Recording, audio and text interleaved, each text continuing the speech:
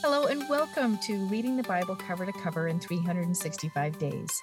My name is Andrea Lendy, author of the book and Bible reader and studier for over a decade, and I'm excited to share some thoughts with you about today's reading.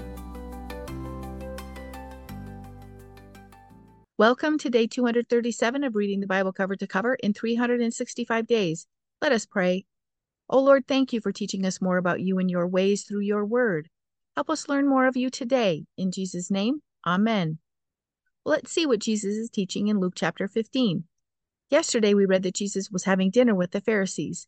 Today we read that he is dining with the tax collectors and other sinners, and the Pharisees are not happy with his choice of dining partners. Jesus tells the parable of the one lost sheep and how the shepherd will leave the 99 to go after the one. He tells of the joy among the angels when that one is found and repents. I am so thankful God cares about each of us. He will come after us to ensure we are his. May our hearts be ever his. Jesus shares God's love for us as he shares the prodigal son parable. The father of the prodigal son saw him in a distance, had pity on him, ran to embrace and kiss him, put the best robe on him, put a ring on his finger, and honored him with a feast. This is how God welcomes us. No matter how far we may wander from him, he is so excited to welcome us back. May this story show us the magnificent love of our Father, and may our hearts be thankful for this kind of love. Let's see what Paul is teaching in 2 Corinthians chapter 6. Yesterday, Paul wrote to the church, encouraging them about their new creation in Christ. Today, he writes to them about not receiving God's grace in vain.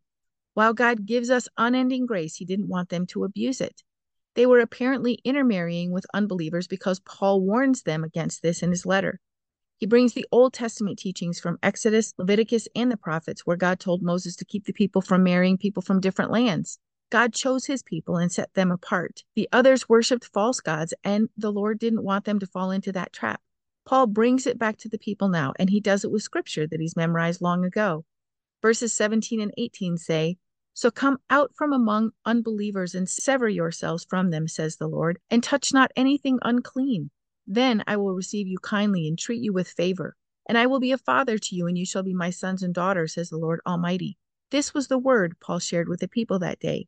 Remember, the city of Corinth was a trade city where many people traveled in and out of the church, and they were influenced by some of this. Paul warned them to stay together and marry believers in an attempt to keep the church body uncorrupted. Let's see what we can learn in Ecclesiastes chapter 3. This chapter has some of the most well-known verses in the Bible. We recall the song Turn, Turn, Turn, written from the first 8 verses in this chapter. Solomon writes about the seasons and time. There is time for every purpose under heaven. Then he writes about eating, drinking, and enjoying the good that comes from our work. He writes that these things are gifts from God. May we enjoy these things instead of thinking they are just normal, everyday things when they are really God's gifts to us.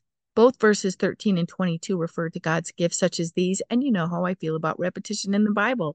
We pay attention. Solomon also writes that God does what he does so that we will reverently worship him.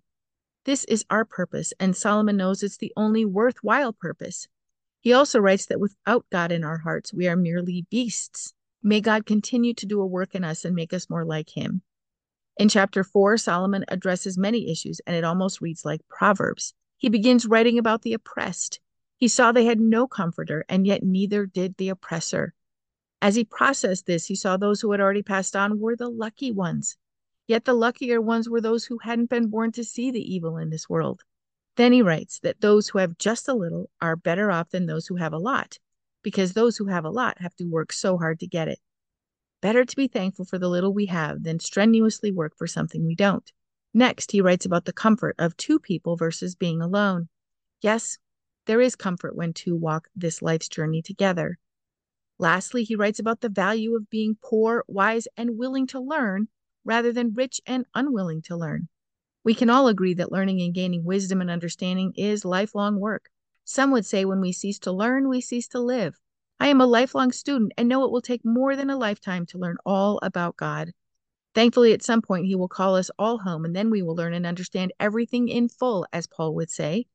We only know in part, being on this side of heaven. Well, let's see what we can learn from Psalm 56. David was not yet king here in this psalm. He had built an army of men and wanted to fight with the Philistines, but some of the leaders were against it, thinking he would turn on them and fight against them. We see David felt oppressed, and he had many enemies. Yet he praises God. He trusts God. In verse 4, he writes, "By the help of God, I will praise his word. On God I lean, rely, and confidently put my trust. I will not fear. What can man, who is flesh, do to me? May we know the Lord is the one whom we can trust as well." Although David trusts in God, he is still sad. He writes, "You number and record my wanderings. Put my tears into your bottle. Are they not in your book?" We may feel defeated and sorrowful as David did. We won't escape the difficulties and sadness of this world, but we can know, as he did, that God sees us and cares for us. Let us pray. Oh Lord, thank you for all you do and all you are. Thank you for being our defender and our strength.